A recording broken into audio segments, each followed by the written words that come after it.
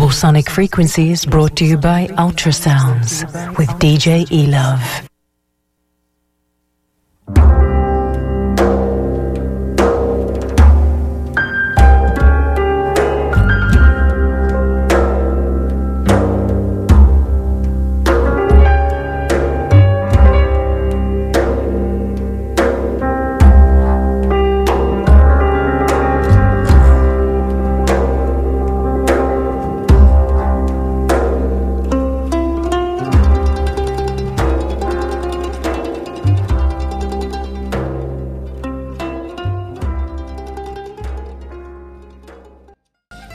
.5 on your dial.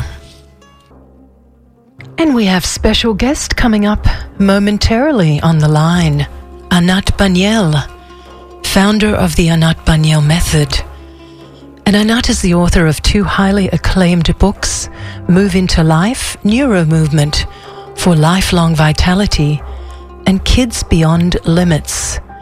She was trained as a clinical psychologist, a dancer, and was a close professional associate of Dr. Moshe Feldenkrais for over a decade. And Anat was born in Israel to a scientist father and a poet and garden architect mother. She went to graduate school and Tel Aviv University to become a clinical psychologist. And at the same time, she pursued her passion for dance. She worked as a psychologist for the Israeli army for a number of years. And while in graduate school, she began studying with Dr. Feldenkrais. After graduating from his training program, she began working full-time as a teacher in his method. And while living still in Israel, Anat began teaching the work in the Jerusalem Academy of Music and Dance, taught for Dr. Feldenkrais in his Tel Aviv Institute and in his professional training, and developed her own practice. And in 1982, Anat moved to New York City, where she quickly developed a practice working with babies and young children, with musicians, with athletes and with adults suffering back pain, injuries. And she began teaching seminars and professional training programs worldwide. She has founded her own training organization in 1986 and has been involved in training over 1,000 practitioners in her career. She's also worked with the Tanglewood Music Center, and she's worked and taught a program for the San Francisco Symphony musicians beginning in 1994 for over 6 years. And we are blessed to have Anat on the phone with us. Greetings and welcome to the Ultrasound Show. Thank you. Happy to be with you, Elu. Thank you. Likewise, I'm feeling so excited about our talk tonight. I feel like many people will resonate with your method and what we have to say. And this book, Move into Life, I must say is amazing. I'm about halfway through it, and it really has opened my eyes. I've actually been doing some of the exercises in your book and had just the lights go off. So I wanted to ask you a little bit about this book, because it has so many amazing sections to it and a lot of information. So in the beginning, maybe we can talk a little bit about what is your method, and explain to people about the method itself. Okay. I'll start by saying that neuroplasticity, or the idea that the brain can change itself throughout life,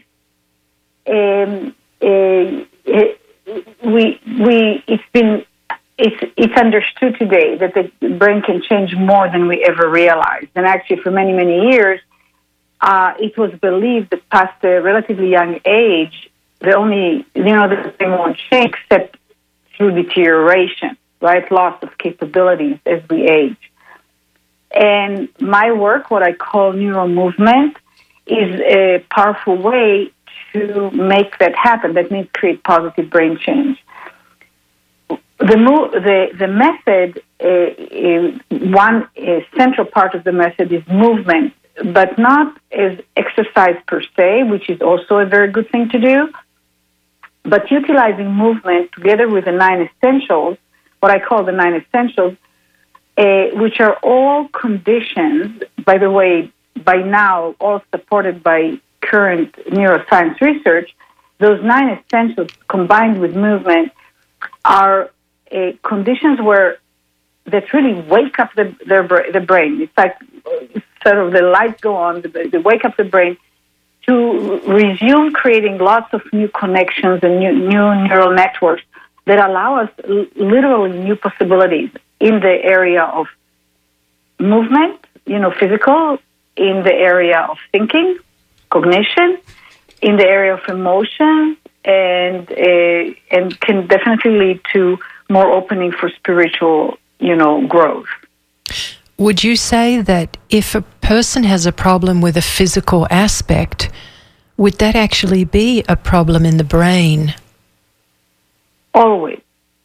I mean, the brain and the periphery, the body, what we call the body or physical aspects, are one integrated system. And I think maybe one of the easier ways to understand it is to look at the personal evolution of each human being and each body-brain person or body-mind, however you want to call it. At birth, we're born with roughly 22% of the size of the brain we're going to have as young adults. That means about 22% of the connections that we will have. And it's through a lot, hundreds of thousands of experiences, new ones, repeated ones, all of them, by the way, driven with movement. Without movement, there's no delivery at all. I mean, movement is life. I mean, you can't take movement away. I'm talking to you now, I'm expressing ideas, and some of them are abstract, some of them might be novel to the listener, but I wouldn't be able to do it if my brain didn't know how to organize the movements of my tongue and mouth and jaw and breath and wouldn't know how to organize the movement of my thoughts. I mean, thoughts are a form of movement. So movement is always there, and through thousands of experiences, the brain literally gets formed, or we can even think of it as apprenticeship. So when a baby doesn't know how to use their arm, the arm is moving, and it's very important. It has lots of random movements and reflex movements, but the child can't intentionally, for example, reach for a toy and hold it. As the child has more and more experiences with movement of the arm and the back and the pelvis and the relationship between the different parts of the body, the brain literally what's called gets mapped. The body gets mapped into the brain. In other words, there are connections, new configurations of connections that are formed between certain area of the brain that's associated with that area that we are moving. Can be your thumb, can be your forearm, can be your leg, can be your lower back, can be your pelvis. Every part of our body literally needs to get mapped into the brain. And the degree to which we went through a process of that, or this kind of process in a more complete way, that's the degree to which the mapping will be fuller. And where my work comes in is looking to generate solutions.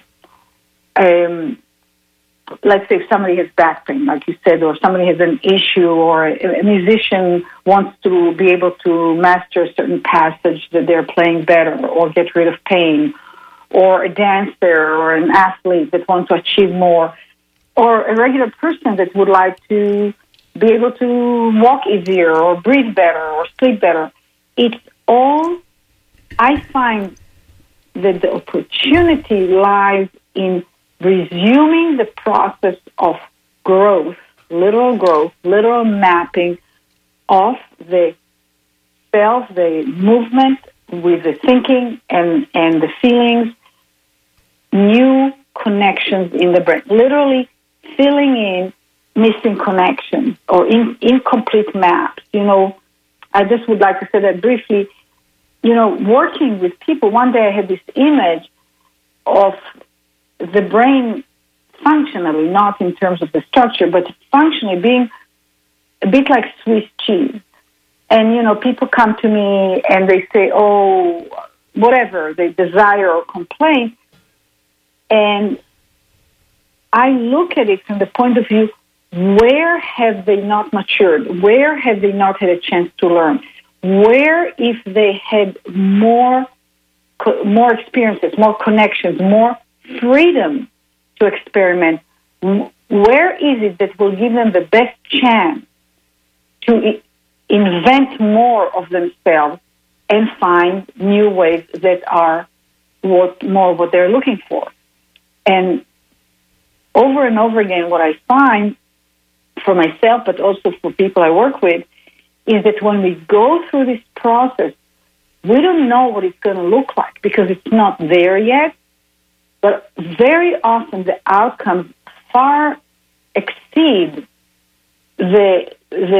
what we set out to accomplish. So that's what my work is about. It's about helping people literally evolve and literally fill in the gaps in their, in the relationship between their body and brain and their emotions and thinking abilities to the brain.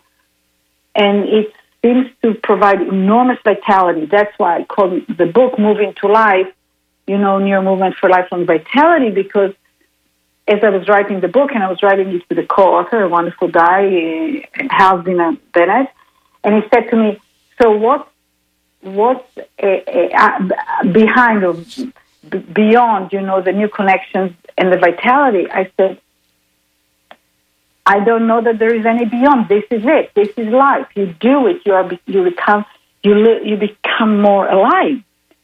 This is what we're supposed to do. The human brain is to do that throughout life. So there's something that happens with repetition that has us patterning the neural pathways in a particular groove that disallows this awakening or the switch to go on. Yeah, absolutely. I mean, let me first of all say something that I think is very important to first of all say before I go into what I'm going to say next. We have to have habits. We need to create habitual, automatic functioning, or we won't be able to function at all. So just think of very simple stuff. You go like, oh my God, I forgot to buy milk. You get up, you take, the car keys, you go into your car, you turn the car on, you get to the grocery store, you get out of it, et cetera, et cetera. Of course, you have to be aware enough and notice where the steps are, but a big portion of your activity is automatic or semi-automatic. Correct. And that is actually important. Because imagine if we woke up every morning and had to learn everything from scratch. I mean, we would never be able to live or do anything, right? So we spend enormous amount of time and very complex, rich process from actually before birth, but let's just take it from birth on. And over a period of, in today's world, easily 20, 25 years before there is the basic maturation of the system, because there's so much we need to learn. And we don't have 25 years every morning, right? So automation and habituation is very important. The problem is how we do the habituation and what we do while we, around the same time that we habituate. And the reason I think that habituation and automatization of action is a problem is because in a lot of places in our culture, in the way schooling is done, is that once we arrive at a certain level of capability or an answer, we sort of abandon the process. I mean, you go, okay, I can do it, done. And then just do it again and again and again. And there is not usually much value or encouragement to what I call reopen the conversation. That means, let's say that I figured out how to do something in school, like in math, that's great, but that there is high value on either questioning what I do or moving to the next level or experimenting with variations around, and discovering more possibilities. The brain would love to be very efficient. It knows how to go to sleep, how to get up, how to make a living, how to have a relationship, and so on and so forth. And when we do that, and we keep repeating ourselves over and over and over again, what we do is we groove the existing patterns deeper, but there is an additional brain change that happens, and that's what I call negative brain change, because not all brain change necessarily is positive. So while we groove more deeply the existing patterns, that's fine. If we don't allow enough freedom and variability, what tends to happen is that the surrounding connections that have not been assigned as clearly to a specific task or configuration or pattern, but that they're there, because I have to back up a little bit. When we learn something new, lots and lots and lots and lots of new connections, synapses, it's called synapses, are formed in the brain. We don't use all of them. At a certain point, there's I believe it's always spontaneous, but there's an integration that allows us to succeed, to execute something recognizable. Either say a word in a way that somebody understands us, or a child, that's when we learn language, or anything you want to think about. Those kind of free-floating connections, they kind of like, some of them dissipate because they're not used, but they're sort of hanging out there. And the brain itself has an inclination, it's kind of at the ready to create new connections for a new task or a new challenge. But if we just keep repeating ourselves over and over and over again, those hanging out, what I call hanging out connections, and start disappearing. They have no use, so they disappear. But also, the actual inclination of the brain to form new connections goes down. That's my learning switch, essential. So that also very much describes the typical process of aging. People get really grooved in, but they're not just really grooved in, and they get kind of more rigid and more kind of less differentiated, less agile. It really gets harder and harder to learn. And that's the part that doesn't have to be that way. It's not like because you're 10 years older, it should be that much harder to learn. It's because you used your brain in a way that shut down its inclination to learn and the underlying biochemical processes that have to go with learning. And again, that's where my work lives. That's where the magic lives. That's where the remarkable, surprises of what we as humans can accomplish, and sometimes in really a short period of time, once we turn the tide again and have a learning, vibrant, what's next kind of brain. When you were speaking about this, something came to mind about the possible power of making mistakes. Like, I think as we mature and get older, we're wanting to not repeat things, to make mistakes, perhaps through our experiences, more of a psychological, emotional point of view. But then what's the power in making those mistakes in the brain? What happens when we do make mistakes? Is there a powerful force that happens that is positive for us? First of all, thank you for this question. Huge. So the brain is an information system. It's not a mechanical system. So it's not like, I have a glass of water right now in front of me, and if I touch it lightly and try to slide it away from me, if I use a little bit of not enough force, right, it's not going to move. If I use more force, it's going to move. That's a mechanical characteristic. And, so using more force or power, intensity, oftentimes gives people more outcome, right? When we come to the brain, it's not like that. It's actually the opposite. what does it mean in information system? So there are a few things to define it very simply. One is it's a system that puts order in the disorder.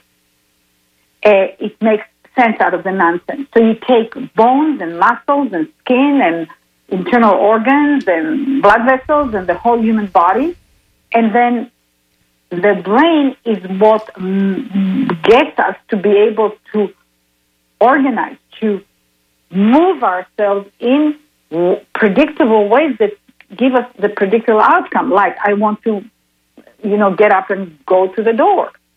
And there are many ways to do it. I can stand up and walk. I can walk forward. I can walk backwards. I can walk sideways. I can sit on my tush and hop. I can roll on, from belly to back and get to the door.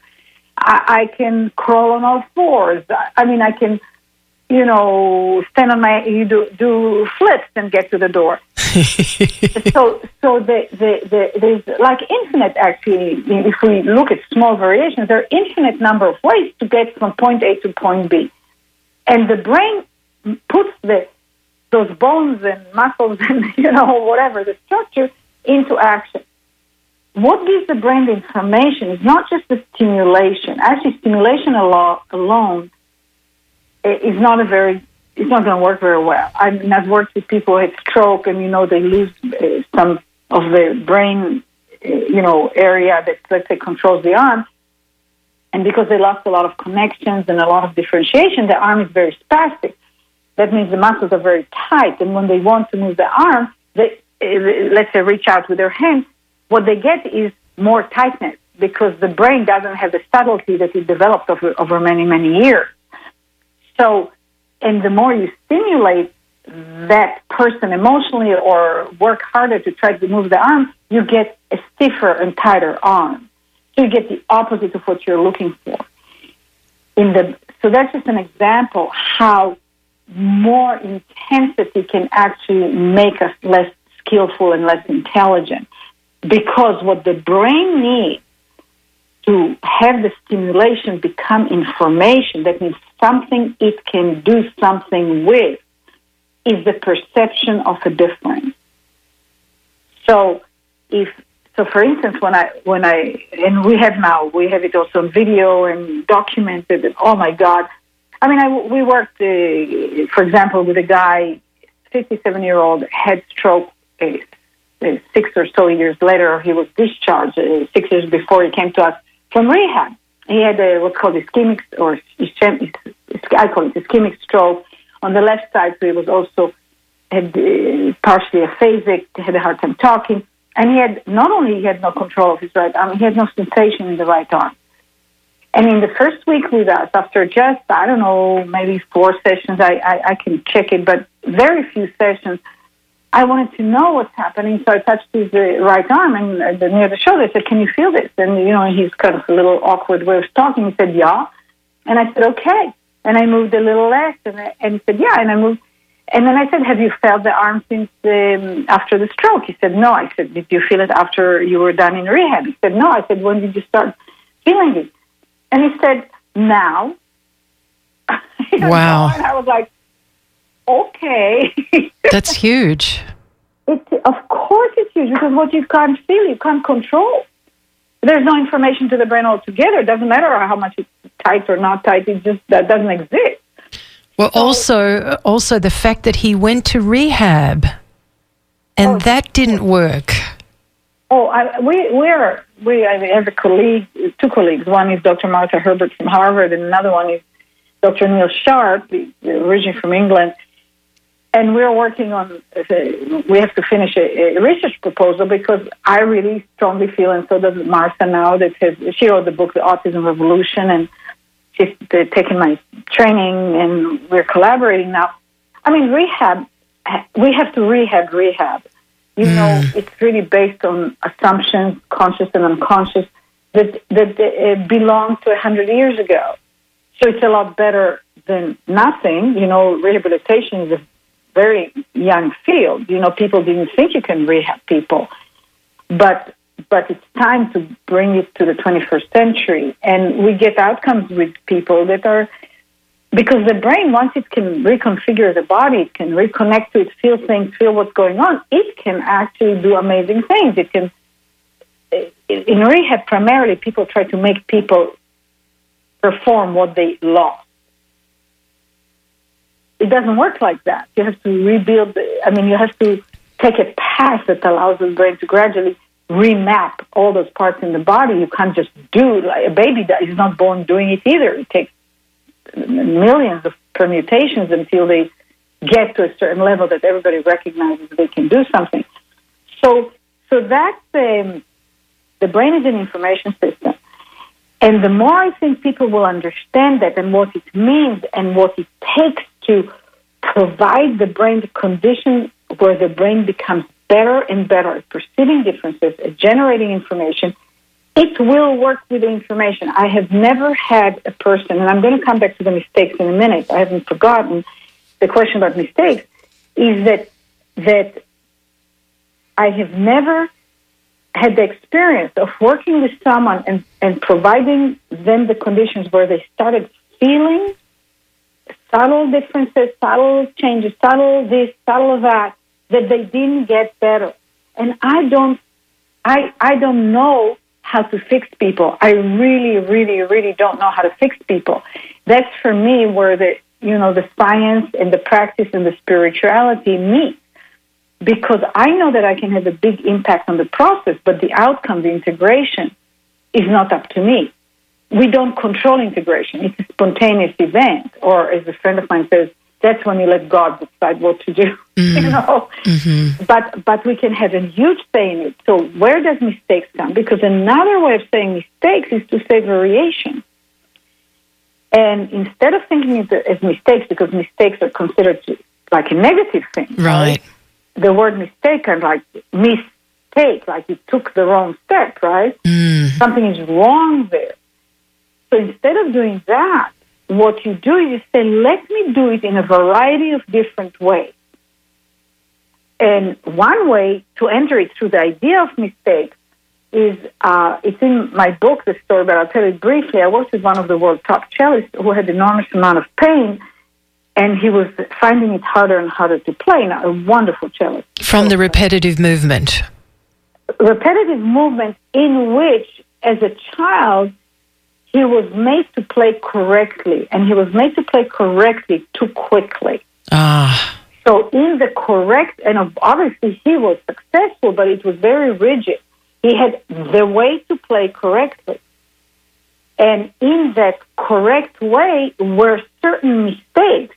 I mean, the brain is remarkable.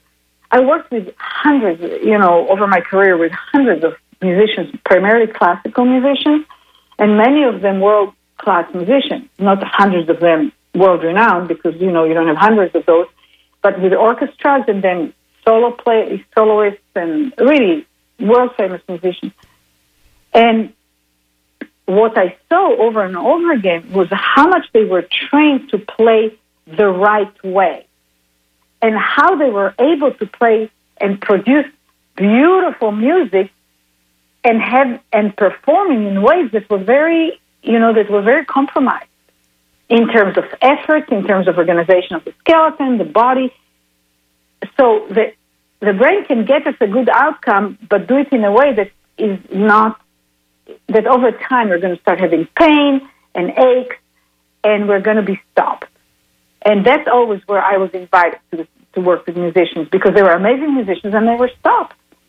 This musician was stopped, or almost fully stopped, because of pain, and the pain was, but he was not going to get better as long as he was going to stay so rigid. And I had one session with him. It was in Europe, and I was there. I could only see him one time. So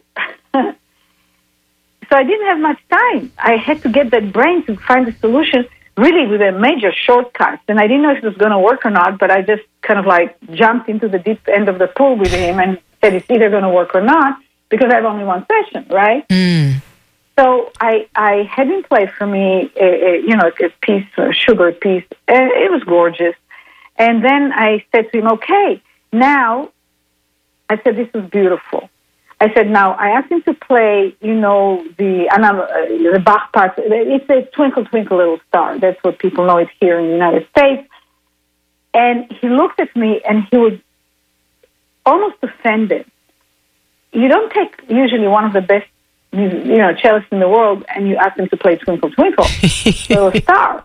So that was a variation, by the way. Now, I didn't do it because I was trying to do a variation, but I was doing a variation. I had to have him play something simple, and you'll understand in a minute why. So I asked him to do it, and I said to him, I calmed him down, and I said, I know you're a remarkable cellist. I know you can play anything. Would you mind just one time play for me Twinkle Twinkle? So he did. And I said, that was perfect, of course. Even I could probably play Twinkle Twinkle after half an hour on a cello, even though I don't know how to play the cello. So then I said to him, and now I said, could you please play it for me, but play it badly? And he was stumped. He just because ever since he was probably 5 or 6 years old, held a cello, and played on a cello, he was told to play correctly. And he was shown what correctly is. And obviously he had very good teachers because he became a very good cellist, and he was also a very capable learner. So his whole being, his whole pattern of thought and emotion and intention, organization of intention, is to do things correctly. So he wasn't resisting me. He just couldn't do it. He couldn't think it. So I said to him, do you teach little kids? He said, yes. I said, do they play badly sometimes? He said, yes. I said, can you think of one of them? He said, yes. I said, can you imitate me? So I was using his imagination, by the way, memory and imagination, which is one of my essentials. And I said, now can you play badly like that child? And he was relieved. He said, oh, yes, he could do that. So he played badly, and I was also moving his shoulders and getting some movement in the rib cage and so on, so the brain will have the movement input, which I believe is essential for any real change and quick changes movement. So and he played badly. After 10, 20 seconds, I stopped him and I said, that was excellent. You played badly really well. And you hear it, you're laughing. I mean, I meant it, by the way, very sincere, but boy, oh boy, does that scramble the brain. So then I said to him, hey, can you play badly for me again, just in a different way? And he was into it, and he thought about it, and whatever he did, I didn't even ask him to explain, and he played 4 times. 5th time, he could not think about another bad way. I said, 4 times is enough. And I said, now just play the Schubert again. And he was pain-free. So the brain had a flood, and we're talking about millions and millions of new connections per second. No, it's estimated 1.8 million per second. So it's tens of millions per minute. Let's put it this way. And with that amount of flood of information, and in the context that is so familiar to him playing music, he just did it in a different way. That excluded the pain. And at the same time, by the way, the quality of the playing improved. So he was darn good to begin with. But both he and I heard it was like pristine. So that's mistakes. But you can call it variation. And you can also call it play. But it's a systematic, intentional, basically organized play, right? But that's what children do. Children that don't play don't grow, don't evolve. And by the way, infants that don't have a lot of random movement, not organized movement, people try to get little babies to do things from the start, like tummy time and all this. Really bad idea. Distorts the process. They're not supposed to have yet committed organized movement. They're supposed to get all this flood and then discover that when they do it a certain way, they can touch something, or discover that they make a certain sound, mother shows up, right? I mean, it's supposed to be a process of enormous amount of permutation. Not hectic, but just free. And so mistakes, what you call mistakes, is one of the easiest ways to wake up the brain and get it going, because you generate differences for the brain. You do things. Now, when everybody now says, oh, you have to do different things, go learn Italian, it's good for the brain, it's anti-aging. Absolutely. But actually, more potent than that, you learn Italian, learn anything. Dance, ballroom dancing, all of that is fantastic. But you can also learn, go and do those things and be still grooved into your very deep habits. The way to really get the brain to wake up is in what you already do. Start putting variation. That's when you really start freeing up your nervous system. So you're saying just in the daily life? Exactly. You're about to talk to your spouse or to your child or your teenage, and they left their clothes on the floor again, or I don't know, whatever. And we sort of can we know already how we're going to sound, and we have the same feeling in our gut that we get. It's like, oh, he doesn't love me, he doesn't do what I ask him, he leaves his pants on the floor, I don't know, whatever, right?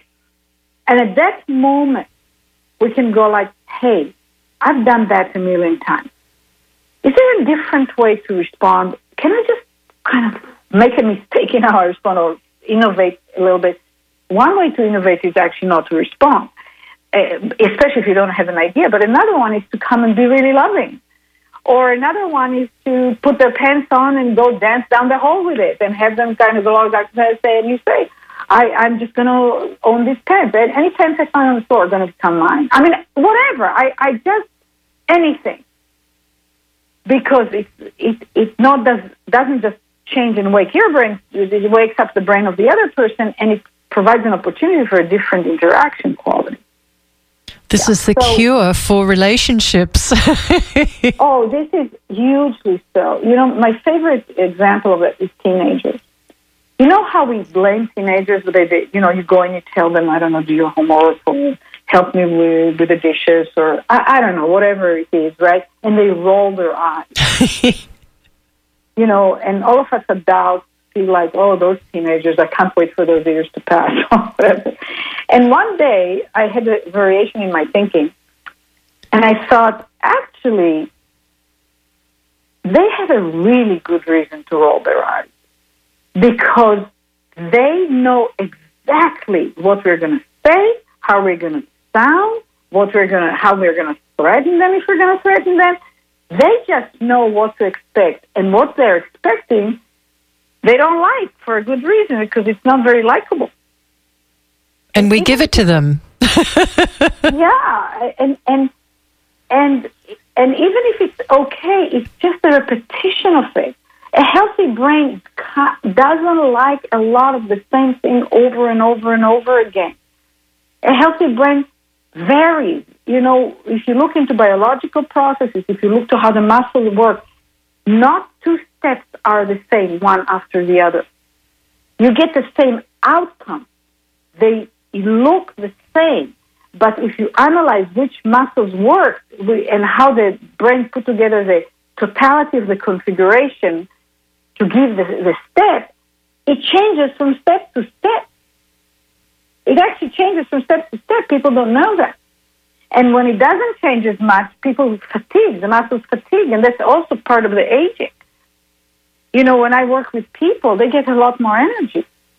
It's partly because the body and the brain start working in the way it was built to work, which is a lot more like bouncing the balls around in an organized way. In an intelligent, very potent, the brain is the most potent organ we have in the body. So, yeah. So when there's an interruption, for example, with an injury or an accident, then what happens? Well, a lot of things happen. So do you want to be more specific in your question, or should I just dive in? Well, I've got some examples where someone I know had a head injury and all of a sudden had to learn how to move and talk and basically begin from the beginning. Mm-hmm. Or, if someone hurts their leg and they can't walk or something like that, where there's been an interruption in the natural pattern, yes, and the body cannot move in the way that it used to, but is moving at a disadvantage somehow. Okay. So I want to separate the two examples. When there is direct assault on the brain, which is the CEO of the body and all of what we do, it's kind of, if you think about a car, so if you have one tire that is lost some air, maybe it will keep driving, but a little dangerous and clumsy, and if it loses the air completely, you have to really stop. But it's not a great example, but I want to give it anyway. But there is still integrity of the whole system, and you just need to change the tire, right? But if the engine gets burns something important parts, or the computer in the engine doesn't work, or something like that, your tires can be perfect, and your car can be perfect, and they can be full gasoline, but it ain't going anywhere. Right. So the brain, when the brain itself gets injured, there are very potent ways to help the brain heal. And that is my work. And a lot of the work, because I think it's degrees of healing. A brain that is doing the same thing over and over again for 50, 60, 70 years, and with little variation, it's not necessarily a very healthy brain, by the way. It's not functioning at its full potency and health. But But if you have direct assault on the brain, a massive, abrupt assault on the brain, it stops everything, and the brain itself needs to be brought to the place where it can start doing, making sense out of stuff and putting order in the disorder, because it can't. So I won't talk about, I'll talk about direct brain damage or assault in a minute, but if you have back injury or leg injury or a break or something like that, first of all, the brain organizes for you to keep functioning despite the injury. So if you think of, you must have seen that when a dog who has 4 legs, right, hurts one leg, they pick up that leg and walk on 3 legs. Right. That's the brain. It can do that. So it protects the leg, it waits for it to heal, and the dog, if it's a long-term and it took a long time to put back the leg, it might create some distortions in the way the dog moves, and over time maybe the shape of the skeleton. There can be long-term consequences if you don't help reintegrate the leg and connect it to the rest of the body and the brain. But it's a very different kind of thing. What happens for most humans is the injury, and again, I'm talking about your more middle-of-the-road injury, right? Something that heals anywhere between a week or 2 to 3 months, right? What happens is the brain forms a new configuration. It gets into a heightened plasticity, by the way. It is geared into learning again, also after brain damage. Very intensified plasticity, that means a tendency to form new connections, is heightened hugely. And it figures out how to do it.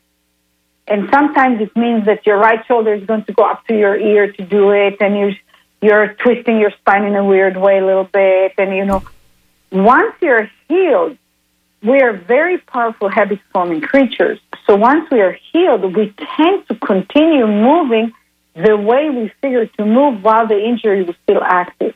And we had to protect ourselves. And then we get other problems due to the distortions that we had to create in those 2 weeks or 3 months. We form habits fast. We're a very powerful habit-forming machine. So what I do with my work is, first of all, if somebody comes to me after they healed the injury, I can see what they've done to function while they were injured, which is a great thing. But then it's time to get out of that and go back into a more both differentiated and better integrated way of moving, and thinking of the self and feeling safe again and feel stable on their feet and all that kind of stuff. But another part in when we get injured is that, well, I think maybe that's enough to talk about that, because I want to say a few things about the brain. So, but when we get injured, immediately while we're injured, there is a way to work with people. So if somebody, fell, got some bruises, they hurt a little bit the back, didn't break anything, there's a way, or even if there's a break, there's a way to work with a person so that the brain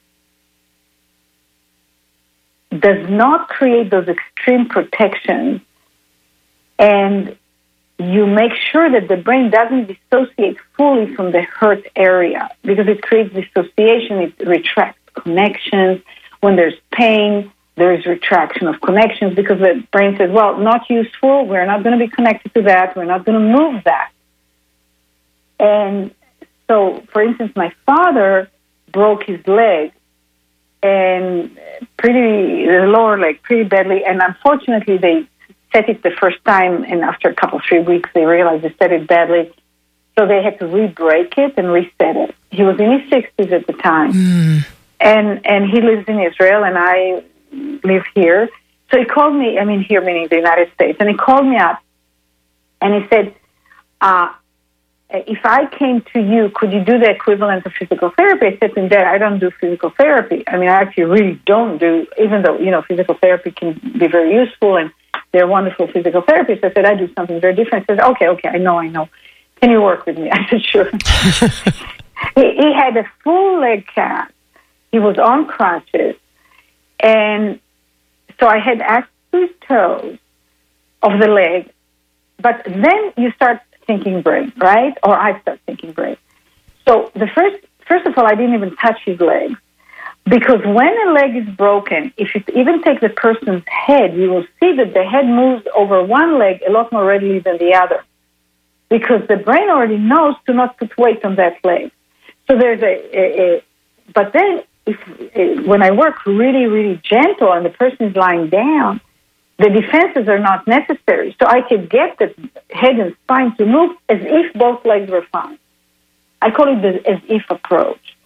And then the pelvis, the same thing. You press on the pelvis, the person lies on their back, the pelvis will roll over more easily towards the leg that's not hurt because it doesn't want to shift. It's not the pelvis, but the brain does not want to shift weight over to the broken leg.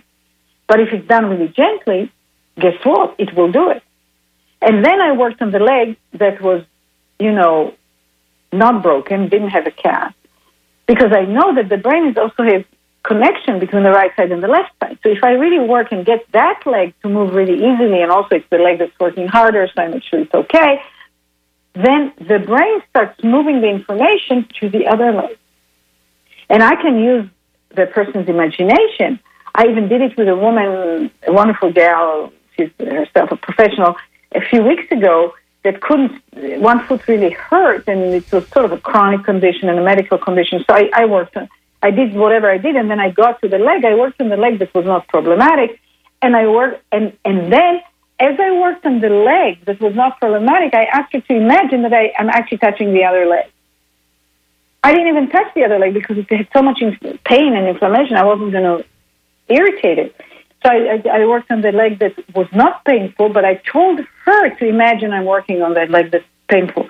And when I was done, the leg didn't hurt anymore. And I'm talking about, 7 minutes. Or 5 minutes doing the imagination. The whole lesson is about 25 minutes.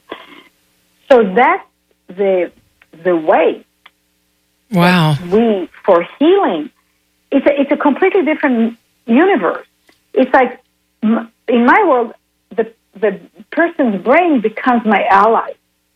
And I'm using the brain's own qualities and own way of working to steer it in the direction that is most... The headpiece just fell out. To move it to take advantage of it. Whereas if I try to work the leg that's painful, and that's what happened to her. She actually went and she had, I think, a chiropractic treatment. And usually he's very helpful, but this time he decided to work directly on the leg, and she was in an enormous amount of pain. So, I'm not touching that leg, but I'm touching that leg via her brain. Because when she imagines it, hello, we're not creating actual friction, right? Right.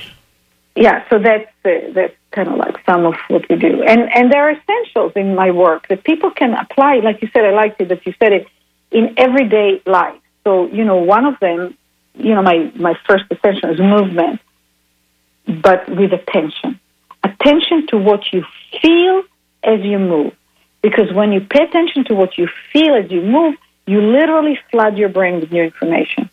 And there's research that shows that when we move automatically, we don't get new connections, new mapping in the brain, between the body and the brain, right? What I talked about in the beginning of the interview. But when we pay attention, there are millions of new connections that form per minute. It's actually close to 100 million, at least in children, but also in adults. I mean, the change is very, very rapid. And so you can take any movement. Folding your shirts after you washed them and took them out of the dryer, the way you bend to take clothes out of the dryer. And then you can do a little variation. And it doesn't take a lot of time. It's like you say, oh, I'll bend this way, I'll bend that way, and then just bend. You go to the gym.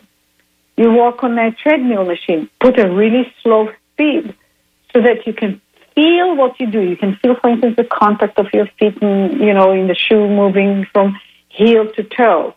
You can feel, and then you can start, or what you feel in your spine, or what you feel in the shoulders. But just do it don't obsess. You just do it for a few seconds and then just walk, and immediately you will feel different. Many people feel immediately lighter or taller, or the breath opens, gets freer, and then you can introduce variation. Slow is a very important essential, because fast we can only do what we already know. Not because we're stubborn, it's because that's how the brain is built. When we do more grooving in, more the myelination, it makes it that we can do things faster, which is important to be able to move fast. And it's the habit. So when we move or act fast, the default is always our strongest habit. And it needs to be this way because it's safe, because those habits have gotten us to be alive now doing something fast. But if we want to do something new and we don't want to be hijacked by our powerful habits, we have to slow down. And it's really, really powerful, because also when we slow down, we get a chance to feel to feel ourselves, to notice ourselves, to notice around us. And remember, information for the brain is the perception of differences. Reduction of intensity, of effort. Another powerful, powerful way, because the less intensity in the stimulus, the more we can find changes, find differences. So it's all about the information, the amount of information that's coming through. Absolutely. So we are listening to Anat Baniel, founder of Anat Baniel Method, and you are tuned in to Ultrasounds, WMNF Tampa 88.5 FM. And I'm thinking this would be a great time to perhaps take everyone through an exercise. Can we do something where the listeners can actually follow your voice and experience? Oh, absolutely. Absolutely. You tell me, do you want a standing lesson or do you want a sitting lesson? I think sitting, because it's that time of night over here. Absolutely. But don't do it if you're driving. I mean, please do it where you can sit, but not if you're driving. And they can listen to the podcast. Yes, exactly. Yeah. Because I'm going to ask you to pay attention to yourself and to move in different directions. So you can't do it while you're driving. You can do it if you're sitting next to the driver, but not the driver. So I'm going to ask you to, and Ilov, if you don't mind, do it too, and then maybe you can ask me questions, or because if you don't understand something, or okay. Whatever. So sit at the edge of the chair. Okay. With your knees spread and your feet spread and your knees also spread over your feet comfortably, right? And if you can have your feet flat on the floor, fine. If not, just stay in your shoes, but it's better flat so you can feel the floor with it, or at least flat shoes. And now lean on your, just put both hands on your knees, and you're sitting at the edge of the chair. So take a few seconds to feel how you're sitting. The first thing that's usually easy to feel is the pressure on your sit bones, right, on your buttocks, on the bottom of your pelvis. And feel if the right side and the left side feel the same, or maybe they're a little different. Nothing is wrong or right. The thing to do is actually to feel. So we're training our ability to feel. The more our brain knows to feel, the more it can learn, the more we become intelligent. So feel, the contact with the chair. And now, and the hands and feel your spine. Just see if you can sort of locate your spine in your back, more or less, and just feel the length of the spine from the tailbone all the way through to the base of your head, and then just very gently turn your head gently. So I'm going to ask you to move slowly, and I'm going to ask you to move gently, only at the range that is really comfortable. So these are two essentials right there, and then I'm going to ask you to pay attention to what you feel, and I'll guide you to do that. So very, very gently, just turn your head to the left and bring it back to the middle. I'm doing the lesson with all of you guys, so I can pace it too.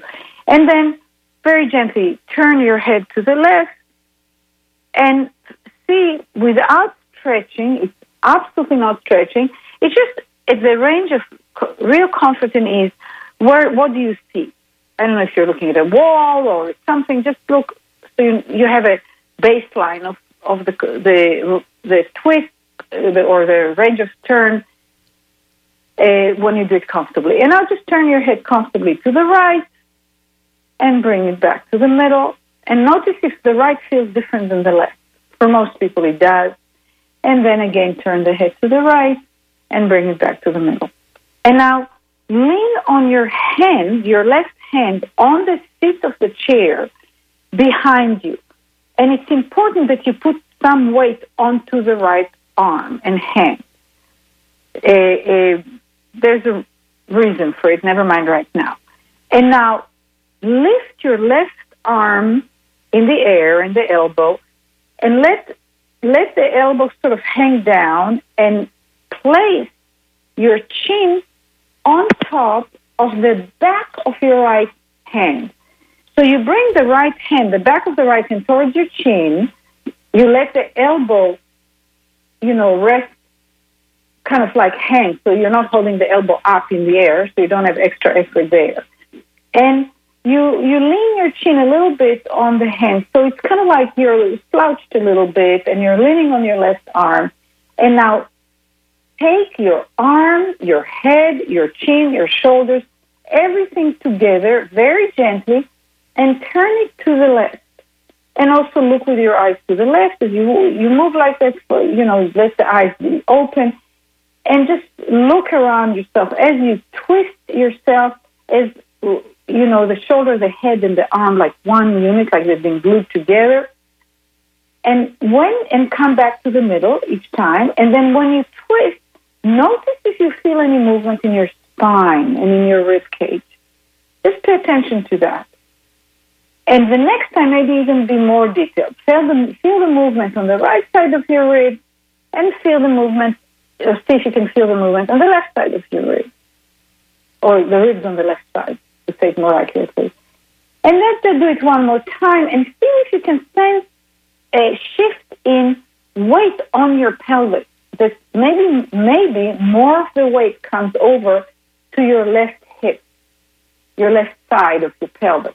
Now, it doesn't have to be that way. Maybe you do the movement differently. So it's just to get your attention. And one more movement, and notice if there's a shift in pressure on the soles of the feet, where one foot gets more pressure than the other. And for you, which foot might that be? And leave that alone. Come back to make sure you're sitting at the edge of the chair. Put your hands on top of your knees again, and look forward. And now feel how you sit. So for me, for example, at this moment, my back feels taller without trying to be taller. It's actually easy all of a sudden to be taller, like popped up. Now, maybe you feel it, maybe you don't. I'm talking about what I feel, the changes I feel. feel if now the contact with the chair is clearer through one buttock compared to the other, or one sit bone compared to the other. Notice if one leg maybe feels larger, or the knee feels a little higher up in the air, or one shoulder might feel lower, or one eye might feel more open, or any other change. Whatever you may feel, or if you don't feel any change, or very little, don't worry. Your brain is working. And now, put your hand again, the left one, the same side. We're not doing the other side. We're doing the same side. You lean on the left hand on the back of the chair. On the seat of the chair, but in the back part. Again, you bring the right hand towards the chin. You lean your chin on the back of your right hand. And now you twist yourself over to the left, and you stay twisted. And in this position, you stay twisted, but you just move your eyes right and left. You can do it with the eyes open, or you can do it with the eyes closed, right and left like this. And now come back to the middle, but still have the chin on the back of the hand. And now every time you turn to the left, look further with your eyes to the left. And notice if by any chance that you find yourself, when you move the eyes also to the left on purpose, that you twist a little further without making more effort. Again, if you don't, not to worry. And come back to the middle. And now when you twist to the left, look with your eyes to the right. And then bring everything to the middle. And again, when you twist to the left, look with your eyes to the right. Many people think they do it and they don't do it because it's very novel. So once again, come to the middle and fix your eyes on something in front of you. And now keep that gaze in front of you and twist yourself to the left. Then you are going to move the eyes and the head in opposite direction. So again, twist to the left and keep staring at something in front of you and come to the middle. And now see one time actively if you can actually twist to the left and move the eyes actively to the right and back to the middle. And now, again, twist everything to the left, but look with the eyes to the left and feel if your twist has become, bigger. And now stop it and rest. And we're going to do one more movement. And so lean on your left hand behind you, put the chin on top of the back of your right hand, make sure that your right elbow is hanging down. Twist yourself to the left to wherever it's easy. Stay twisted. And now, press on your right foot and lift a little bit the right hip. So more weight goes to the left hip. And then do the opposite way. Lift the left hip and bring more weight onto the right one. And rock your pelvis like that. As you're twisted, rock your pelvis. Remember the whole thing of mapping? Most people have very, very missing mapping in their pelvis to their brain. That's one of the reasons that so many people can't move as well as they want. So rock your pelvis right and left like that. A few times, easy. Just think you're dancing or something. And then bring yourself back to the middle. And now again, twist everything to the left and notice if you're starting to see closer to seeing behind you without trying harder. And now just sit at the edge of the chair, put both hands on top of your knees. First of all, feel the difference, if you can feel the difference between the whole right side and the left side. The shoulder, is one shoulder lower, which is one buttock getting more weight, is one foot feeling flatter on the floor, is one side of the face feels fuller, longer, freer, more relaxed. Some people sometimes say, feel if you're sitting taller without trying. That means there's no more, the weight on the pelvis is more forward on the sitting bones rather than backwards. And now, in this position, just with the hands on the knees, twist yourself to the left and feel how you're twisting. And notice if you're twisting differently than before. Feel if more of your spine is participating, your rib cage, your pelvis, your legs. And now stop that. And now one time twist to the right and notice if it's different. For me, the right is also better than before, but the left is a whole lot more better. Wow. Can you feel the difference? Oh my goodness. That is amazing. Amazing. Like it's night and day, literally. Yes. I think the first time I could turn my head and it was to about the level of my shoulder, twisting about that far. And then I ended up twisting all the way around and seeing behind me. And the important thing is you didn't try harder. Probably it was less effort even. Totally. It's the organization. The brain says, she wants to turn around, or we are turning around, right? We're turning the head to the left. But its head was to work with, how to organize it so that turning to the left was done in a way that's so much more harmonious with the structure of the body that all of a sudden, with less effort, you turn further. And that's what this work is about. Anything, any action, it's learning, it's how to give the brain the conditions to generate information that it could use to either do things we already do better, like the turning around, or learn completely new things. So now, if you want to learn Italian, for example, so we want to do anti-aging and we go to learn Italian or Spanish or Chinese or whatever language we want, how do we go about learning a new language? How about using the essentials for learning a language? I work with children that can't talk.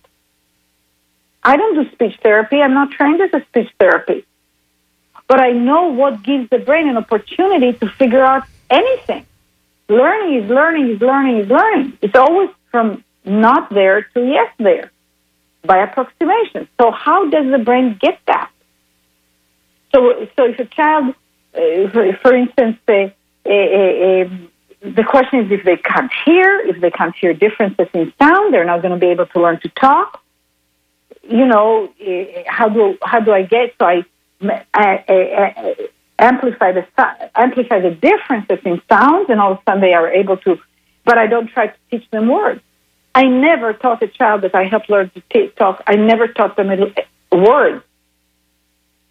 I got them to perceive differences in sounds. I got them to play around with sounds, but I didn't just do sounds. I did it with movement. I did it with mapping of the chest and the whole neck, the whole breathing, the whole thing. So they have freedom there, and the brain can move things around. The tongue, sometimes the tongue is not moving in sufficient freedom to, whatever it is. I work with a young woman. There's a video. There's a YouTube on. We got her also 4 months after the stroke. Usually, 3 months or so, the rehab is finished because there's no more progress. And she couldn't talk. She's aphakic. I mean, she couldn't talk, and she couldn't think also. So she couldn't retrieve the words. She couldn't produce the diction, and she couldn't think very well. The whole thing. It was really pretty devastating. Beautiful young woman. And they were doing with her speech therapy and asking her to try to say the word orange. I think it was the word orange, like hundreds of times a day. Now, talk about grooving in. How many times does it take for you to try and say the word orange and fail to learn how to fail really, really well? So with my students, if they're about to fail, I tell them to not do it because there's a difference between variations to a repeated failure. Do you understand the difference? Yes. So I can ask them to do it badly one way, another way, third way, fourth way, fifth way, and then just ask them to do it. But then it's not badly. I'm just asking them to do something in different ways. But if somebody tries to say and pronounce the word and they fail, and then they try again, it takes 2 repetitions for the brain to anticipate to get the same outcome the third time. Wow. That's how fast. All of us walk around and say, oh, I'm not good at that. Or we are asked to do something, whatever it is, and we get this anxiety in the pit of our stomach. And we learned it when we were 2, or when we were 6, or when we were 20. It didn't take long. And if we're not trained to do well with not succeeding, if it's really like we're supposed to succeed, then it's really devastating for the system. So so we worked with her, and if you watch, her name is Tessa. If you go to Anat Baniel Method on YouTube, and Tessa, her boyfriend, she's now getting married. She's taken the practitioner training program. It's quite remarkable. Now, is she perfect in terms of the right arm is functioning, but not fully? I wish we had gotten her right after the stroke, because we would have been able to accomplish a lot more, because all those very deep grooving in of the, limitations wouldn't have been able to catch. But it's night and day. She couldn't feel anything on her right side except pain. And she could barely walk. She had a cane. Her arm was off. And you see her walking in a high heel. It's just stunning. And she got her life and hope and joy and imagine if she can do it. Us just middle of the way, struggling human beings. I mean, we can do better, a lot better.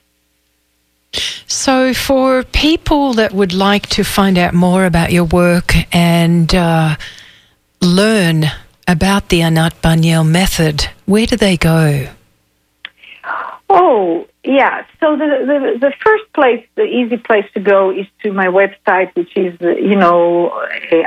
www, of course, anatbanielmethod.com, ANATBANIEL method.com. Or just Google Anat Baniel, and of course it'll pop up. For reading the book, Moving to Life, Neuro Movement for Lifelong Vitality is a wonderful, place to read about the essentials and everything, and understand more the brain theory behind the method itself, the practice. Those of you who work with or have children with special needs, the book Kids Beyond Limits is, I think, a really wonderful book, and it got a forward from Dr. Michael Merzenich, that is the neuroscientist that did the research, the initial, that showed that adult brains can change and change very, very powerfully. And he just loves my essentials and the book. And he wrote, and also Norman Deutsch, who wrote the book The Brain That Changes Itself and The Brain's Way of Healing. He wrote a forward to an introduction to the book. Forward is Mike Merzenich. He watched me work for 5 years with children and wrote about the work in his book, The Brain's Way of Healing. So this is a slightly bigger commitment, but it's their paper cover, and you can read 1 or 2, 3 chapters of each book from my website if you like. So that's that. And I teach workshops. For this year, I've got 3 workshops left. One in California. 4. One this weekend that I'm doing near Santa Barbara in Ventura. One day for parents and professionals working with children with special needs, and for parents of children with special needs, and one in Santa Cruz later next month on vitality and anti-aging. And then I'm doing 2 workshops for Eileen Fisher for her Eileen Fisher Learning Lab. And one is one day about the children with special needs, and the other one is for adults, again on vitality basically, and mobility and pain relief and this kind of stuff. So there are workshops, and then we're opening, I'm very excited about that, we're opening a practitioner training program. We open them roughly once every 2 years. So we graduated our most recent training, it was early June, I think. And we're opening a training in end October, and people can go, Anat Baniel Trainings website.com or through the main website, and, can find us a lot more and can talk. We actually have a live person you can talk with. She's amazing. She's a practitioner, but she's also our enrollment person. And there's lots of videos on YouTube, especially on the work with children. Short videos that show some of the outcomes with different conditions, anywhere from cerebral palsy to torticollis to, of course, autism and any one of those things. So I think, and then your podcast. That'd be a great place. And you have videos for people that they can actually... Oh, God. Yeah, all the specific videos. So for people that have a sore back or scoliosis, what are some of the others? Oh, yeah. So I have a program that is a 4-part program. You don't have to buy all the 4 parts, but it's called Neuro Movement for Whole Brain Body Fitness. And it's the first one is 6, each lesson is about 35 minutes long. And each sub-program has 6 of those lessons, and the first one is simply called Whole Body Fitness because it's. I selected 6 lessons to address 6 main areas of the body to ensure to wake up the brain to those areas and to start getting more mapping, to fill in what I talked, the Swiss cheese holes. Yes. Because I keep saying that. Over the years, I thought our suffering, many of us think that that our suffering comes from our past. So we look into the past to try and understand it and know it, which I think is very important to do. But somehow try to do something about what happened in the past. What we have done positive or has happened to us negative, or what we are ignorant about, is what causes us the suffering today. So my understanding is that most of our suffering is basically based in ignorance. If we resume the process of differentiation and integration in the brain and learning and filling in those blanks and getting a lot more freedom on all levels, movement, thought, emotion, creativity, we actually become a lot happier. One of the main things that adults tell us too, but all the parents of the children, and we work with hundreds of children by now, one of the very first things they say, my child is so much happier. And it's long before they can walk or long before their problems completely solved, but the process of getting more freedom and more options, it's an important part of our actual literal health, also metabolic health. So the first is the whole body, fitness, Neuro Movement Whole Body Fitness, and then after that there is another set is the healthy dynamic sitting. The one is about breathing, and the fourth one is about balance. So that's one set that you can buy one, or you can buy all 4. I always, if you buy, and you can get it streaming only, or you can get it with DVD. Then the next one is I have a Neuro Movement for Healthy Backs and for health. Again, 6 lessons, or healthy necks, or healthy scoliosis and pain relief. Healthy back, scoliosis, and pain relief. And they're all great. And by the way, the lessons are different from program to program. I have a 5-day workshop that was filmed professionally, and it's called Vitality, Anti-Aging, Vitality, and Well-Being. I think that's the title. And we're going to come soon. If you're interested with children with special needs, I have a 5-day workshop I did for parents with their children. It was remarkable. We had only 24 families because that's all we could take. And that's going to come towards the end of this month, September already. Beautiful. So and there's some more stuff, but that I think covers the basics. Thank you so much for joining us. This has been enlightening, literally. And thank you for your work. I really feel that it is giving so many people hope where they've lost hope. So after watching some of the videos on YouTube and witnessing for myself, and just even doing this exercise tonight with you and having that breakthrough to know that there is possibility for us to do it with ease, that's so powerful. Thank you. Thank you, Elov. It was really, if I may say so, you're a wonderful interviewer.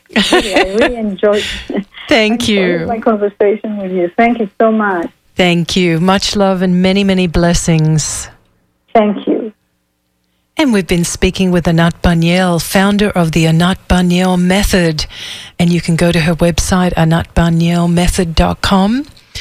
and check out all of the amazing work that she's really doing to help people out of pain and overcome aches and increase strength and enhance mental clarity and creativity and ultimately joy. So very, very powerful stuff. We're very blessed that we were able to have Anat on the show tonight. You've been listening to Ultrasounds with DJ E-Love on WMNF Tampa. Peace and love until next week.